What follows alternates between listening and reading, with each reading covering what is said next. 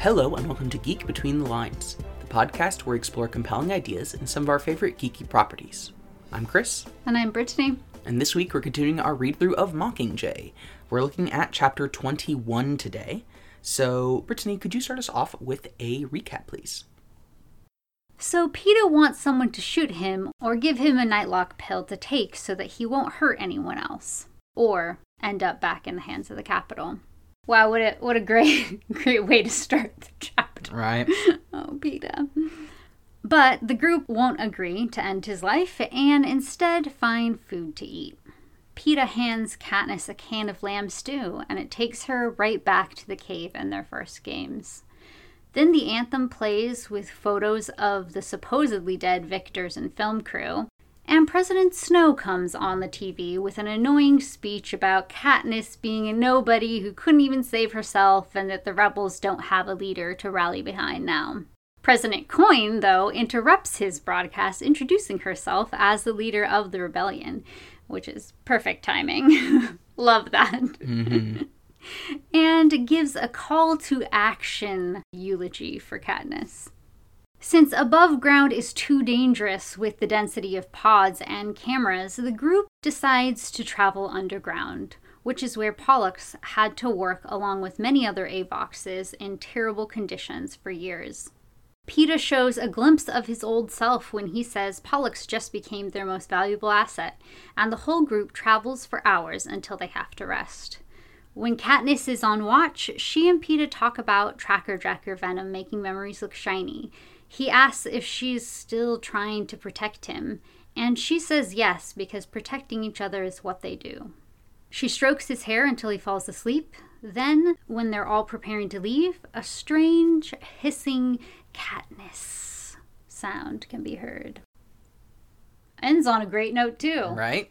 Bookends for this chapter. This whole part of the book, really just this whole series, just always great things going on. So uplifting. Oh, look, Peeta can sleep for 40 minutes. Oh, and now what is this new horror? Yeah. Mm-hmm. Yeah. Well, let's head into our first section. These are our striking moments, the moments that stood out to us during this read-through. What did you have to bring? One thing I was thinking about is when, at the beginning of this chapter, when Katniss is thinking about Peeta's request to be killed, or enabled to kill himself, and she thinks it would certainly make things easier on the rest of us not to have to shoot him.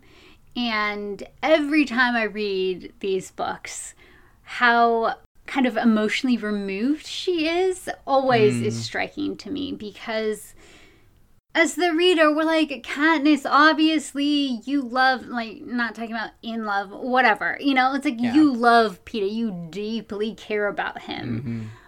He means a lot to you, and you've shared so much, you have a hard time not thinking about Peeta.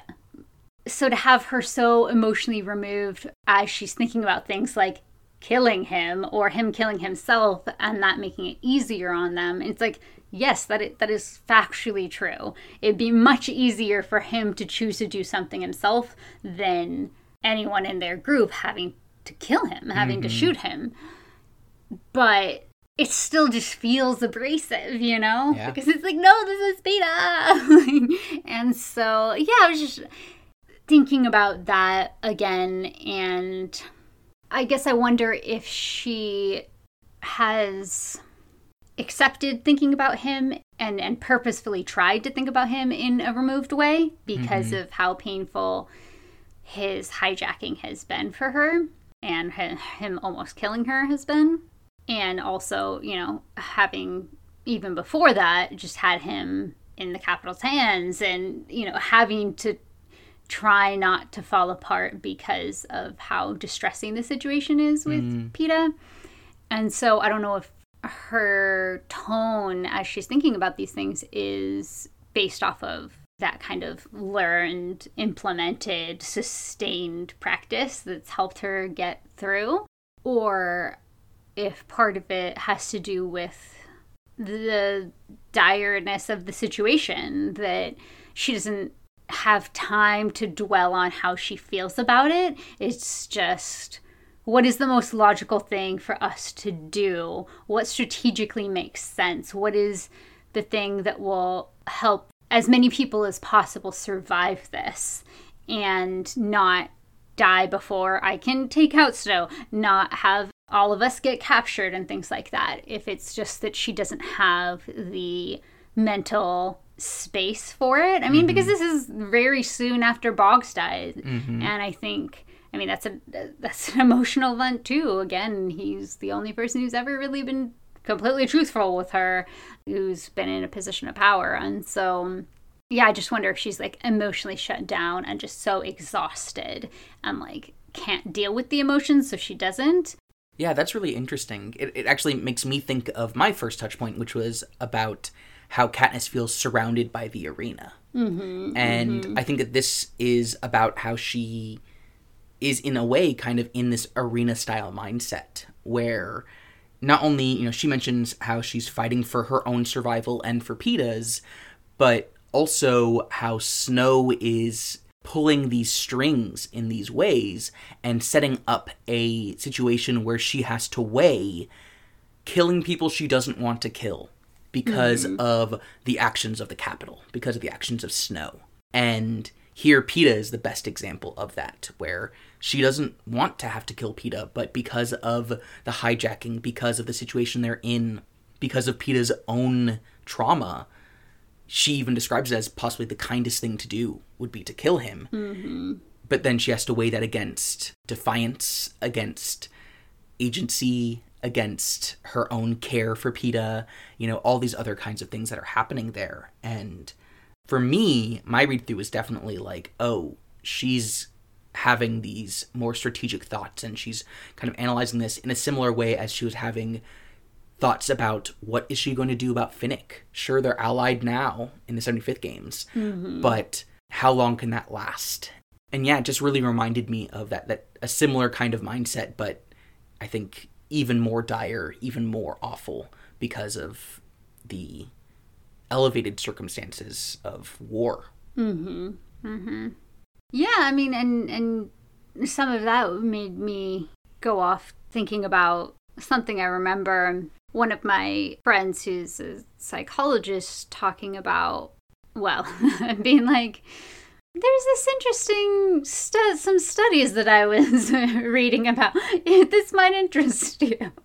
And it's about, like, if you grew up in traumatic circumstances or traumatic family dynamics, household, sometimes even as adults, if you grew up in that as a kid, it's difficult for you to feel what you feel around other people. You often have to be alone to sit with the feelings and like actually acknowledge them, because you were trained to, or you trained yourself to not feel them for so long around other people. And, you know, the needs of other people, whether those were because they actually needed something or because their needs were so dysfunctional that if you did anything out of line, or, you know, whatever it would be, you could be attacked for it, you could, you know, and so you had to constantly kind of walk on eggshells. You had to assess the situation, you know, to protect yourself. And so I wonder if any of that could be going on here for her. Not that I think that we get any indication that her parents were abusive in a direct way, but obviously with her mom going into the deep depression that she went into, and Katniss and her sister and her mom almost dying because of it. I mean, that's a traumatic event, and living in Panem is a traumatic event if you're in the districts. And so, yeah, I kind of wonder, because even when we think back to the games, it's when she's keeping watch and they're not talking, you know, she has the space, or it's after Rue has been killed and she's in a tree and is mourning that internally, that we see her process some of her emotions. And right now it's like, one, this is a war situation, and two, there's all of these people around, you know, and maybe she has a hard time even considering what her feelings about the situation would be. Yeah, absolutely. Another thing that I thought was really interesting is that when League One was being critical of Capital Citizens for hoarding food, Gale said, "Fortunately, or we wouldn't have dinner," which I just thought was really interesting. Because you would think that Gale would be the first person to hop on criticize the Capitol for their excesses. Because he's been doing that forever, right? It was just, it was interesting to see him, not that it's saying that he's on the Capitol's side or anything like that, but not taking an opportunity to be frustrated about it and making a comment about how it turns out to be positive for them. Yeah, it was just kind of, what's going on with you, Gale? Yeah, that is interesting. Maybe he's just hangry. He's like, I don't want to talk about this. Exactly. I don't even have time to be angry at the Capitol when we're at war and I'm hungry and tired. Yeah. Or it's like, we've known about the Capitol's excesses for so long. I don't have time to get District 13 people up to speed. Totally. Yeah. Or maybe a kinder look at it would be that him spending so much time with the film crew maybe has affected him in a way that he doesn't just put everyone into the same bucket of should die, you know? Yeah. I don't know. Yeah, and that information coming from Masala maybe connects him to that. That's interesting. Yeah, and then the last one was just kind of taking note of Jackson, again, not wanting to kill Peeta or him to die, and not being willing to leave him behind either. Just kind of going back to what we were talking about in one of the other episodes, I think it reinforces an idea that she is grateful to him in particular for helping save lives in District 13. And sure, I mean, we could also say, oh, maybe it's because of her role. You know, she was second in command, and I guess now she still is. But I feel like it's more than that. Agreed. The very first thing she says, like, on the first page of this chapter is, don't be ridiculous. No, that's her response to Peeta being like, obviously the next thing that you should do is kill me. She just wouldn't consider it. Yeah, she's not thinking as a tactician here. Boggs was, right? He was like, kill Peeta. Yeah. Like, that's what he told Katniss to do, which was also interesting, but then I wonder, you know, if there's an element of the fact that she wasn't the first in command. She wasn't in Boggs's role, so Peeta was more of a brother in arms, sibling in arms to her. And you know, I certainly have never experienced anything like this, but many of the media that I've consumed about the military brings up this idea of a close relationship between allies that's built over when you're in the same unit, when you're going through the same things. And so I think that there's a lot of interesting things to think about of her being grateful to Peeta for the things that he's done beforehand. But in addition, I wonder if there's an element of it's ridiculous to think of her allowing anyone in her unit, anyone she's fought alongside or experienced these things alongside, to kill themselves, to give up in that way. I mean, it's true, but also he did just arrive. She spent a lot less time with him. Yeah. Also, I mean, maybe it's Absolutely. just kind of a unheard of thing in District 13 as well. A waste of life. They don't waste anything, right? Interesting, yeah. And with their population a while ago almost potentially dying off because of some sort of plague, you know, like, yeah, I could see those ideas of, no, you should live. Like, everyone should live. Yeah. If at all possible. Especially a young, virile young man like gross. Peeta, right in breeding age. That's how District 13 would think about it, right? With good stock. At least that's what Dalton says. And I believe. But what about you? What are your striking moments? Yeah, one of the ones that came to me was the broadcast with Snow and Coin's messages about Katniss and the others, but Katniss in particular, As I was reading, I was kind of interested in the fact that both of their messages are mostly described. Their dialogue isn't written out. Katniss's narration describes the kinds of things that they say. Things that might even have been direct dialogue. In some ways sound like direct dialogue, but are not presented as such in just the prose of how it's written out. Like, I remember she describes how Snow says that she was just a girl who had some ability with a bow. Which sounds like a Snow line. Yeah. But it wasn't in direct quotation. Exactly. And I think that it was actually a really effective tool because it helped to kind of place distance between the reader and the words that they were saying and their messages, which is like how Katniss feels distanced from those messages because of how untrue they are. Not only because of how they're wrong about her being dead, but also because of the lack of sincerity that she knows is coming from both of them. How good are you with a bow, Snow? Just like untrue statements. Exactly. Manipulative statements. And especially, the third book in the series having so much to do with the way that symbols and narratives are utilized as propaganda, are utilized for the aims of the powerful. Katniss is over it in so many ways. Katniss doesn't see the importance of having to hear every single word they say or think about every word they say. It's more of just, this is what they're saying, and this is how I'm taking it.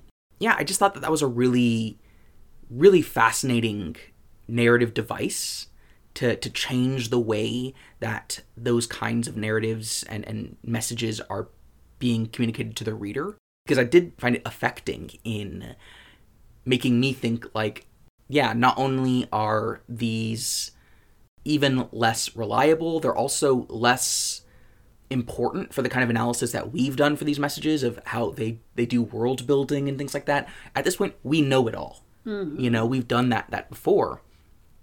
The one thing it really does, though, is it also helps to show a parallel between Snow and Coin, which I think is a powerful new change. Totally. And having both of them only really have a single line or two in their own dialogue, but the rest of it described, I think is just, a really interesting and effective way of showing how the narrative has changed and still adding new insights through that writing. That's really fascinating. I wouldn't have noticed that, but yeah, it's a interesting idea that they're changing how what they're saying is communicated on the page. It's not exactly taking their agency away, but it's, I guess, taking some of their action away. And maybe that pulls focus to the people that these powerful leaders' actions actually affect. It's not about these two leaders, it's about the people who are hearing what they're saying. And we see that both of them are being insincere and trying to manipulate the nation. And this is, it's putting Katniss and the whole team that's there right now in the same position as everyone else in Panem. And then you have Coin and Snow who are not there. Yeah. And, obviously their top circle are not there either, right? They know the lies. They know the tactics. They know how carefully these speeches were written and argued about, and even though Snow and Coin come off very differently, their tactics are very similar. Absolutely, yeah. Yeah, I liked the words that you used, like it pulls the focus away, because it makes me think about, like, a similar tool that's used in filmmaking is cinematography. How shots are framed are going to affect the way that a scene is perceived and the messages that it's then communicating. And so, it's a different art form, but both art forms have various ways that they can shift their methodologies to communicate different things and to focus on different things. My last striking moment was when Katniss takes the key to Peeta's cuffs and she puts it in her pocket. Clinks with the pearl. And it clinks with the pearl. And it's just a little line there that I think is, a great symbolism, harkening back to my 11th grade English class. Right? It's great symbolism of their relationship and how their love is clinking against a representation of the ways that love has been restricted, the ways that their agency is restricted, and yet how they continue to push against those restrictions. Something that before this read through I would have gone right past and not kind of spent the time to think about, like, ooh, what's the symbolism here? But oh, that's so funny. From the first time I read it, I'm like, oh, this is the genuineness of their relationship and connection within the confines of what the oppressive system does to them. Yeah, no, not for me. Yeah, I know. I was just like, give me more plot. What happens next? Who's dying? I mean, you also read it very fast. I did do that, yes. Because you want to talk to me about it and flirt. That's very true. Well, let's move into our next section, From Another Point of View, where we discuss these scenes from perspectives other than Katniss's. There are two main ones I was thinking about. One is just whether it's Jackson or any of the other District 13 people in Squad 451, as they're sitting around eating canned Capitol meals. Because, like, it's not just canned food. Like, these are canned Capitol dishes. So it's not like, a can of tuna. Like, this is the lamb stew with the dried plums inside. Like, these are made... I mean, even a can of tuna would be a big deal for District 13 folks. Yes, true. And cream-filled cookies that they're passing around, which I love that they're passing them around, because if we're thinking about, okay, we are in a war, people are going to be after us any minute now, you would think, okay, let's just get the most protein, the most, like, bang for my buck sort of meal situation. But no, they're trying the cookies. And of course, why would you not try the cookies? Like, it's just such a human thing, because even in a situation like this, you're going to try the cookies, And so I was just thinking about them experiencing these flavors for the first time, and it being not this same situation, because, well, I guess we could argue we don't know how these people from District 13 got there. It's not a reaping situation, but is this required of them? Is it more like a draft than it is a volunteering situation? Right. That's the impression I get, at least. Like, you're from District 13, that means you are a soldier, you have to do this training, and you have to be ready to go into battle at any moment, and that's your life. Absolutely. So it kind of was bringing me back to Katniss when she first goes to the Capitol. She's there to fight to the death and, in her mind, probably die. Not because she wants to be there, but because she's forced to. And obviously, the District 13 people probably want to be there more than she did, because this is for a revolution, not just child sacrifice. But they're both in situations where they know that they only have a matter of hours or days left to live, and yet in the midst of that and the stress and terrible things going on, they can take joy out of these exciting new meals that they've never dreamed of eating. No. So yeah, I was just thinking about, like, the kind of sensory experiences that they're having, the smells and the tastes and the textures of just, things that they've never had, and how, like, I don't know if you've ever had a situation where you feel a little silly because you're giddy about something or something makes you smile even in the midst of like a terrible situation because it's just, I don't know, something new or something interesting.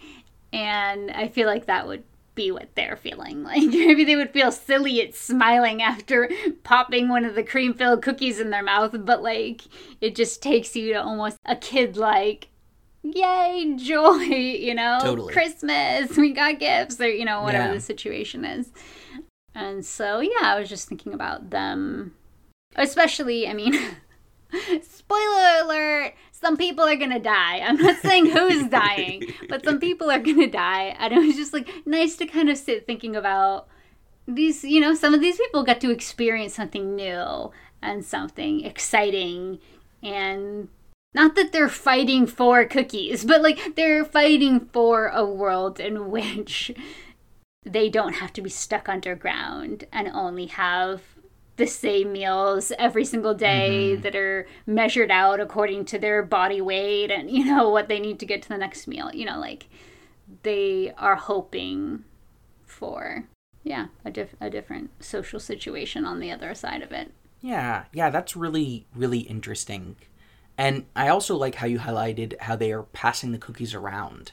How this is something that's a new experience, but it's one that they're experiencing together.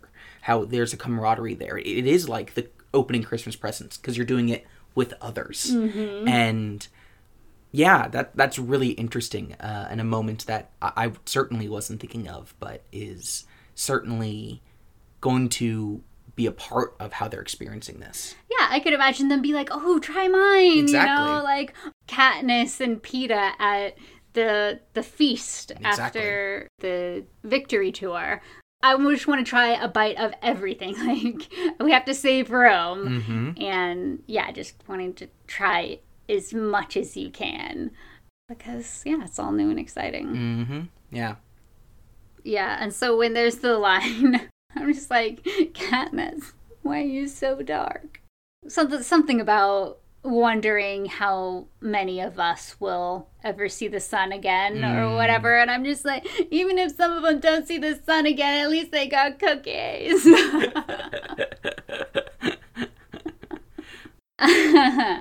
And then going on to a less heartwarming, well, not that the end was heartwarming, but, you know, as heartwarming as we can get in the Hunger Games.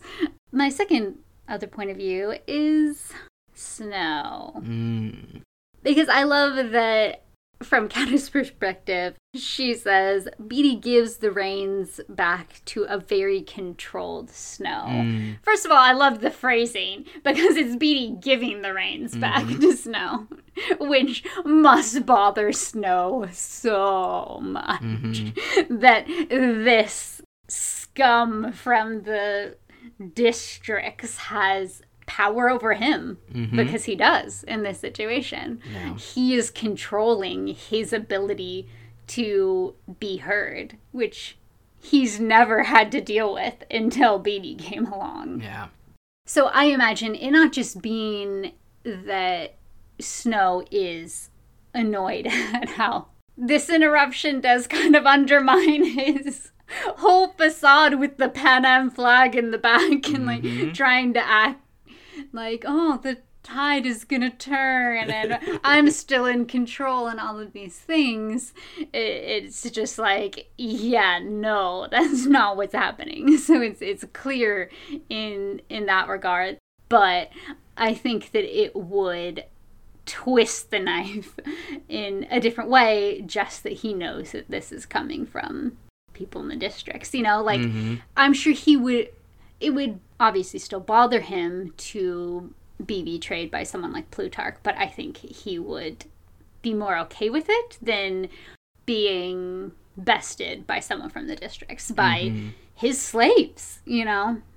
So yeah, I was just thinking about him trying to hold it together.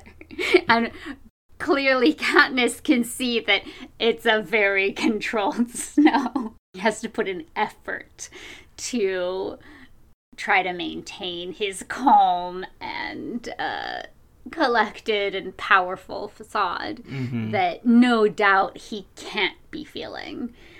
Because I'm not even sure why he's making this announcement. Does he really believe that Katniss's death will make the rebels want to give up? The rebels have taken every single district.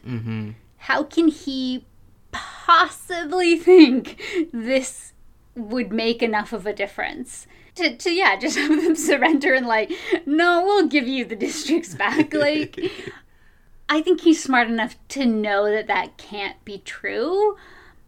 And so I don't know if this is just like a last-ditch effort to do anything. Just out of desperation. Yeah.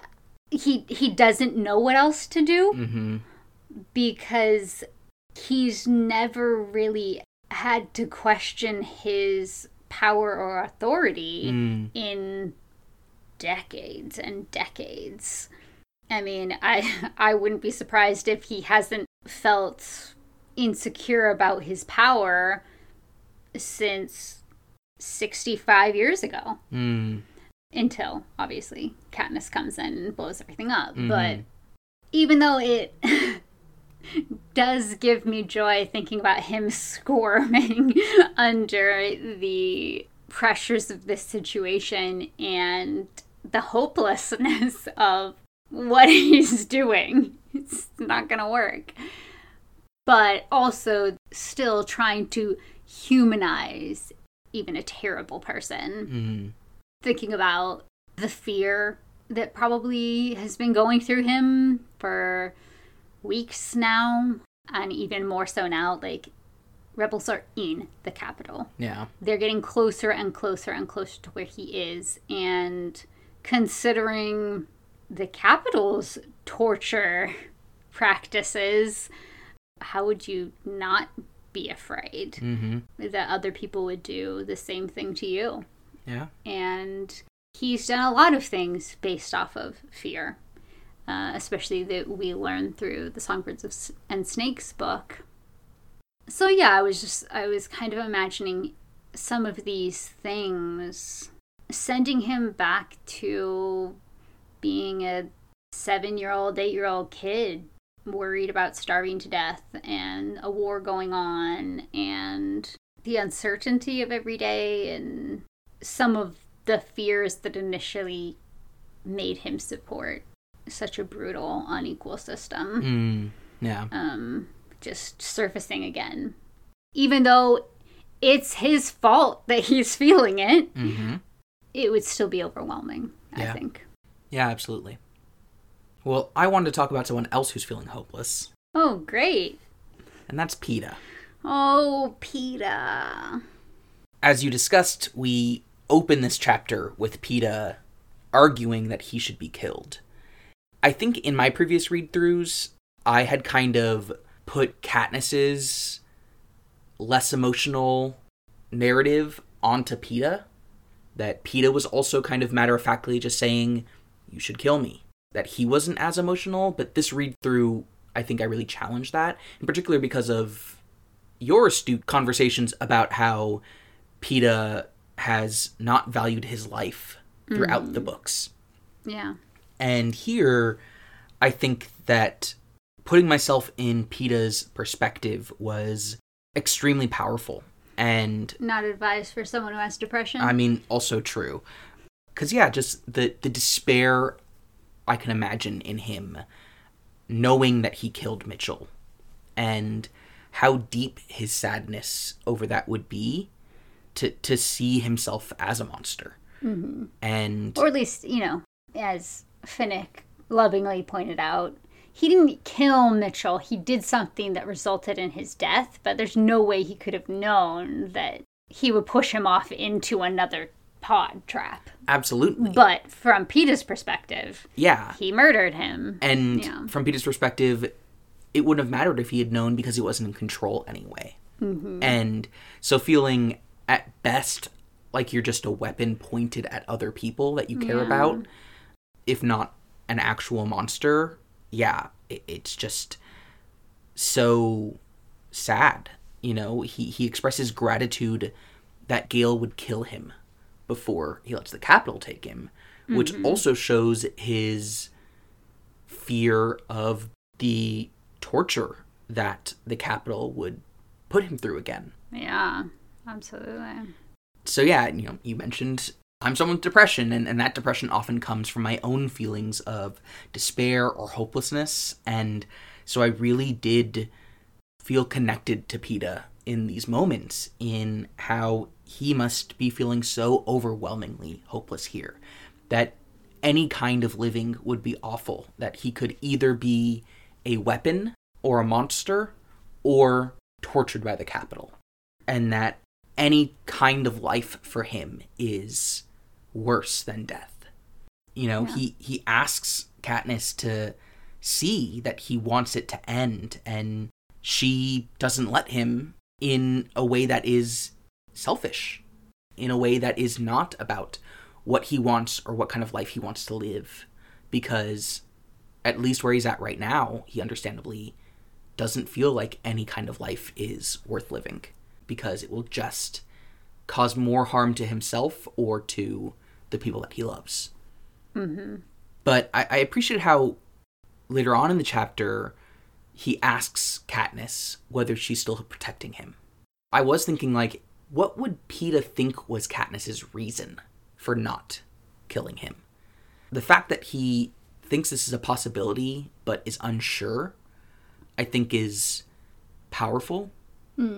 Especially because he then asks why she would protect him. And I think that's really illuminating for Peeta as an example of how he doesn't have value for his life. How he doesn't understand why she would want him to stay alive if he doesn't think that he should stay alive. Mm-hmm. And yeah, that I think despair is just awful for him. It's a kind of rock bottom, I think, for him. And having put myself in his shoes to kind of feel that depression, to feel that despair and hopelessness, it also made Katniss's reaching out to, like, comb his hair even more powerful as a physical example of how she doesn't think he's a monster, but how she does see value in his life and worth in his life, even if he can't see it for himself. I can just imagine that even as Peeta's continuing to struggle with all of these feelings and worries and hopelessness, that would be really impactful for him. Yeah, and it's really nice idea too, because if we're just thinking about things conceptually, yeah, everything is terrible. If he's thinking about what he has done, what he could do, what has been done to him, there's no guarantee that they'll even succeed in what they're doing. His parents are dead, just like everything, right? It's just everything is terrible. But then in this very, very small way, here's a sensation you can enjoy. Here is an act of kindness. Kindness can still exist even in such dark times, and so, yeah, I could imagine that being meaningful to the point where now he can at least fall asleep. Yeah. And I think it's also interesting, like you said, that he asked, are you still trying to protect me? Because the Peeta before the hijacking wouldn't have had to ask. In the Quarter Quell, he's like, Katniss, I don't know what deals you made with Haymitch, but I made some too. He already knew that she had made deals with Haymitch. He was confident in that. And now it's to the point where he literally has to ask because he doesn't know. And not only because of how the hijacking has cast doubts over so many of his memories and his perceptions of things, but also because he's seen himself as different in the ways that he is starkly different than he used to be. I also found it really, really well written, even though the ways he was kind of phrasing, I want to be dead. He wasn't using those stark, harsh, unambiguous words, which is what people do when they're in these depressive states of suicidal ideation. Oftentimes we use euphemisms, we soften kind of what we're saying, even though we feel the things, but when we verbalize it, we soften how it sounds. So I don't care if I die is what he says. Well, that's not the same as wanting to, but that, you know, it's saying the less bad version of what he's feeling, or like, can't you see that I want this to be over? You know, like, yeah, I thought that was really good, because that is, in all of my experiences, that is how people communicate oftentimes in emotional states like that. And I think it also does add more support behind the idea that, yeah, maybe suicidal ideation is something that he's been dealing with for a long time. And it's just because of his new circumstances that he's even willing to verbalize it at all. Yeah. Interesting. Poor Peeta.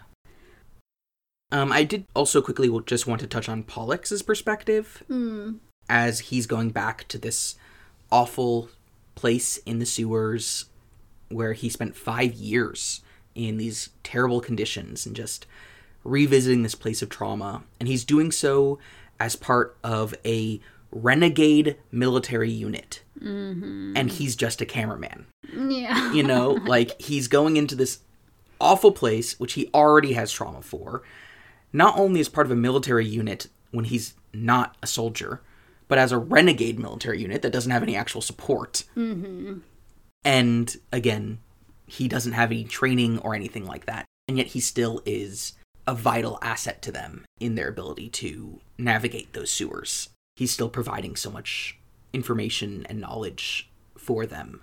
Yeah, I think it's just a really impressive example of his character and his inner strength and his determination, that he's in this circumstance and he's still affected, but he's not overcome. And he's still pressing forward. Absolutely. Yeah, I mean, we get so little of Pollux, but I'm glad that he is such a big part of this chapter. Yeah. I would love to know what he did originally that led the Capitol to make him an AVOX. If he was already involved in, you know, some defiant things, not enough to get killed for it yet, but like, he must have done something, right, that the Capitol didn't like. And it's very clear why both he and his brother would want to be a part of this rebellion. Absolutely, yeah. And take the risk to take the Capitol down. Yeah. Well, why don't we head into our touch points? This is where we find connections between the narrative and what we see in our own society. Yeah, I just have two kind of small ones. I loved how, I kind of mentioned a little bit before, League One was asking about, isn't it illegal to hoard food like this? Then Masala was saying, oh, this even started before the Quarter Quell, because certain products, supplies, everything were becoming more scarce, and just hoarding scarce supplies. You know, it's just like, I'm so glad she put that in there, because as soon as there's a scarcity, it's like, let's hide things wherever we can and get extra. And it's just such a capital thing to do, and it's such a US thing to do, European, I'm sure Australia, like all of these places where there's a majority white people. It's just like automatic instinct. Oh, the pandemic started in 2020. Let's buy way more toilet paper than we can possibly use in the next 2 months, you know? And it's just, if I might not be able to get it, it's more important that I have more than if other people have none. You know, it's just that is the point of view. The perspective is, I am the most important. Me and my little family, or whatever it is, like, is the most important and more important than anyone else. If they suffer, oh well. Or they don't even think about them at all. You know, it's not even a thought that crosses their mind. When you have other situations where that is not the case. Like, earthquake and tsunami happened in Japan and people are not going and hoarding everything. Like, they're helping. They're not stealing things, even if there are things just left out because of damage that happened. They're waiting in line for their little portion of supplies. You know, it's just such a different way of going about life. Yeah. Yeah, I mean, that's the thing about, like, the Capitol is not a perfect illustration of capitalism, but this is a great mirroring of capitalism, because capitalism at its core is all about hoarding. It's all about hoarding wealth. Like, wealth doesn't become capital until it's been hoarded to such an extent that it can be invested to create more wealth. Like, that is the idea central to what capitalism is. Like, it's all about hoarding and doing so individualistically rather than as a society. And creating a scarcity where there didn't need to be one. Exactly. Because some people are hoarding. Precisely. So, yeah, like, I think that this is a really good touch point to look at some of the foundational issues with our society. Yeah. Helps cut right through the BS about, no, but capitalism is about free market and allowing people to just succeed and innovate and it's liberty, able to make my own choices. Shut up. Those people. Yeah, the 1% definitely aren't making the parameters for which you can make choices. And and then the second thing I just wanted to touch on is that during a war, Snow gets Botox. It's another just one line so perfect, because this is what the wealthy and powerful will do as other people are suffering. They have their own priorities and their own conveniences, luxuries, privileges that they wouldn't think about giving up even in circumstances like war. Yeah. I think that's the thing. I'm like, would most people judge this action? I judge this action, but would most people? I literally don't know, because also people will be like, oh, you've never had a manicure or a pedicure? I'm like, why would I spend my money on that? I don't need that, and there are refugees sleeping in tents in the snow. You know, like, I don't understand. It is hard for me to comprehend things like that are just like pampering luxury things when there are people starving to death. You know, there are people in really horrible circumstances. Like, I don't even get haircuts anymore. I do it at home. Like, anything I can cut out that is so unimportant to life, you know, it's just, it's meaningless. Like, it really is. How nice my nails look is meaningless to me. You know, it's just, it just shows priorities, right? And Snow is definitely showing his priorities here. Absolutely. And if Katniss is noticing, other people are noticing too, which is what leads to the Gales. And they're just like, everyone should die who is in the Capitol or has been aligned with them, you know. And the Brittany's. I understand the rage. I don't have the same conclusion. Yeah. And it's okay, we're all gonna die anyway from climate change because of all of these people's decisions. But you know, I don't have to cause it, they're causing it. But yes, what about you?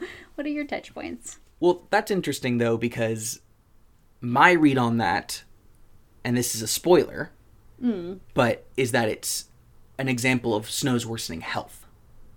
That he had to continue to get touched up because if he didn't, it would be even more obvious how much his health is affecting him.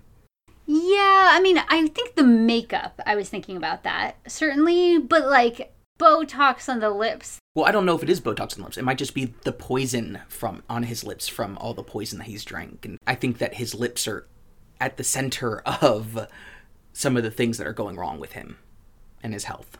His mouth sores, yeah. Yeah, exactly. Yeah, I mean, it's definitely possible. I don't know if having poison would make your lips swell. I mean, it's possible. Yeah. But, yeah. But I'm also like, he would do this. So. Totally, yeah. Well, I also wanted to talk about hoarding, so we discussed that together. So my other touch point is on sewage systems. Ooh, fun. Because sewage systems are actually, I think, I'm just like, what even is our podcast? Right. Let's talk about sewage systems. And it's called Geek Between the Lines. Mm-hmm. But that's the thing, is that I think sewage systems are a topic that people don't tend to think about or talk about, but are also a crucial component to urban life. Very crucial, yes. And as societies urbanize, which is itself a pretty modern concept, in 1800, only 3% of the human population lived in cities. Now it's over half the human population. Mm-hmm. You know, so as increasingly more people come to smaller and smaller areas of land, the waste that they create, both through their own bodies, but also through their consumption, has to go somewhere. Yeah. And so sewage systems become more and more necessary. And they're also a form of social control because they're a necessary resource. As I've talked about in the podcast a lot, my focus in studying history has been on the history of Los Angeles, and we actually have a really interesting history of sewage systems. Cállate. Because... No, I know I'll find it interesting. It's just an absurd sentence. Yeah, well, so be it. Because for LA, the establishment of a sewage system happened essentially at the same time as the Americanization of the region. In the Mexican period, and the Spanish period before that, water was essentially communally accessed and controlled through what are known as zanjas, these kind of canals that were created throughout the city, but for a small population. As the city starts to grow, especially after the 1870s, it's also when more and more Americans are coming in, taking over municipal government and changing utilities, and it changes from a communal control into an individualistic control, where the people who own property also own the sewage systems that are alongside those properties. And so, sewage systems start to be built in the southwestern part of the city, where most of the Americans are living. Sewage systems are then not built the same way in the more and more crowded, low-income Mexican and Chinese areas of the cities. By the 1890s, this is seen as a public health disaster, and the public health department is created basically as a way of targeting these Chinese and Mexican areas as what they saw as public health vectors for disease, which of course was blamed on their culture and their race and all these other kinds of things, not in the fact that it was illegal for them to own land, and they also were given the worst jobs and were forced into these awful conditions, not like they chose to be in them, and that the public utilities refused to provide sewage systems to those other areas. So here in LA, I think it's a good example of how, as cities build, the utilities, the resources that are provided to certain areas are always going to be unequal. And in LA, it was also part of colonialism, not just economic inequality and capitalism, but certainly in the United States throughout history, these often correspond to racialized geographies of where some people live and some people do not, and how that ties into capitalism and things like that. So, yeah, when I'm looking at the capital's sewer system, I'm just thinking about all of the resources that just go into running that sewage system. Mm. And then you think about what the Seam sewage system is most likely like, which is probably much closer to the Zanjas. It's just a huge, stark, contrasted difference. And if the capital would utilize a fraction of the resources they use on their own sewage systems in providing services for the districts, it would just be life-changing for many people. And that's not what happens.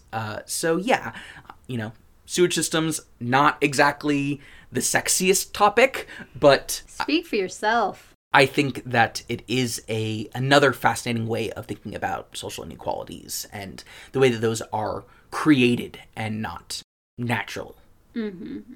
Yeah, and they created an AVOX community to live down there in them. Yep. This always ties in with ideas of labor and things like that. Yeah, so capital's full of poo. And not just in the sewage system. Wow, yes, this is a great comment. Well, let's go into our wonderments. These are the questions that we have, or the things that we're wondering about after our read-through. So, what's on your mind? So I'm thinking about pods again. Because I know that some people have criticized pods being in the Capitol, and this is just to make the last book more like the games and, stuff like that. So, since I've heard some of those criticisms, I find more questions about them. So in one of our previous episodes, I had been thinking about if any of them were kind of experiments that people who would eventually put pods in the games would have done prior to perfecting things, to learning how to create better ones and things like that, and then they just use them for this purpose. But I was also thinking about other options too for why they could be used rather than just machine guns, or something that could be just as effective but less potentially demolishing, or and so I was also thinking about if it could be university students who are going into this field to create things, and it's part of them having pride in their work, seeing it installed places. Other classes are learning how to install because they'll need to install them at the games. Also maybe a desensitizing tactic to just become more and more okay with this sort of thing. Since they will be creating them to use on children. It could even theoretically provide rationale or justification. See, you're surrounded by pods too, but because you're not misbehaving, they don't need to be used on you. But the people in the districts are misbehaving, and so this is their punishment, I was also thinking about, maybe in this culture of extravagance that the Capitol has, maybe their weapons would be extravagant too. Definitely. Maybe there are bored weapons makers like Beatty, with the fancy bow and arrows that have voice activation, it's not necessary, but it's you can, so you do. Yeah. So yeah, those were just some other kind of wonderings I was having about the situation with the pods. Yeah. Interesting. What about you? I was wondering what was going on with the Hunger Games style montage of their pictures in the maybe I shouldn't laugh at that because it's really terrible, but because to me it either seems like the Capitol is trying to draw some sort of comparison between the tributes who die in the Hunger Games and these soldiers who are dying in this war. Which for me, I'm just what useful through line is there for the Capitol's narrative to give that kind of connection? I mean, I guess I could see it being, you don't mourn for the kids who die in the games. Don't mourn for these people either. It's just a part of what happens. Maybe, yeah, I don't know. It feels like it's, in a way, elevating them, rather than actually going along with Snow's message that these are kind of unimportant people in the scheme of things. But my other thought was maybe it was just that the Capitol, or at least the people who are still around in the Capitol, just don't know how to do anything else. yeah, there's that too. This is the only style that they understand. Where they're like, well, we have to highlight who died. oh, we know how to do that. Snow We do didn't that every even year. give clearance for it. He's just like, you're just going to show their photos, and then I'm going to talk about them. And then he's watching the screen and sees the anthem. He's like, oh my God, a few people are going to die tonight. Yeah, he was already having to be controlled before Coin came in. Yeah. So, yeah, I'm You're just... like, we can't just show them. We have to, like, at least add a flair. Yeah, so whatever's going on with the Capitol, I think, is interesting and revealing. But I just don't understand it. But let's move into our last section, our intentions. What we're taking away from these conversations. So what is your intention? I think my intention is to try to internalize the critique of hoarding things, like the underlying issue of being chiefly concerned with how something affects you and not how it affects people you don't know. Not that at the beginning of the pandemic, I went and got 20 things of toilet paper, but there was the impulse of, well, other people are going to make these things not be available, so I need to get some first. Yeah. You know, there is that. I mean, and not to say that it isn't a real problem, because some people will do that and it can become a real problem for people. But then it's societally manufactured. Exactly. It's like, you assume other people are going to do it because you know other people are going to do it, so then you do it too, and it's problematic, right? But I still do have that impulse in situations like that, because it's like, I don't want to not have toilet paper. So, yeah, just as much as I will critique things like that, and probably I think about society and other people more than, sadly, the average person in the United States, that doesn't mean that I don't have some of the same inclinations in situations like that. So I'm glad you're saying that, because you just have so much work to do. Yeah. But no, that's a very admirable intention. I think for me, it's going to be how I look at these next few chapters, because I was really just so moved by putting myself in Peeta's shoes in this chapter that I really want to kind of make that a ongoing way I engage with the book, and seeing how for Peeta, as he is at possibly the lowest low of his life, what that means for himself and his decisions and his relationships, and how he experiences these awful circumstances and the things that he chooses to do and the ways that he chooses to be with others, I think is going to be really fascinating, and I'm sure very powerful as well. Oh, Peeta. Oh, Peeta.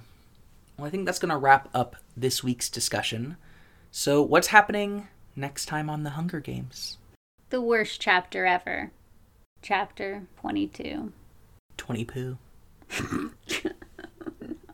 Well, thank you so much for listening to this week's episode of Geek Between the Lines. You can find links to our website and our social media in the episode description. We want to thank Kimberly Kuniko at Lacelet for designing our logo. You can find her designs at lacelet.com, Instagram, or Patreon. Thanks again for listening, and we'll see you next week. Until then, geek out!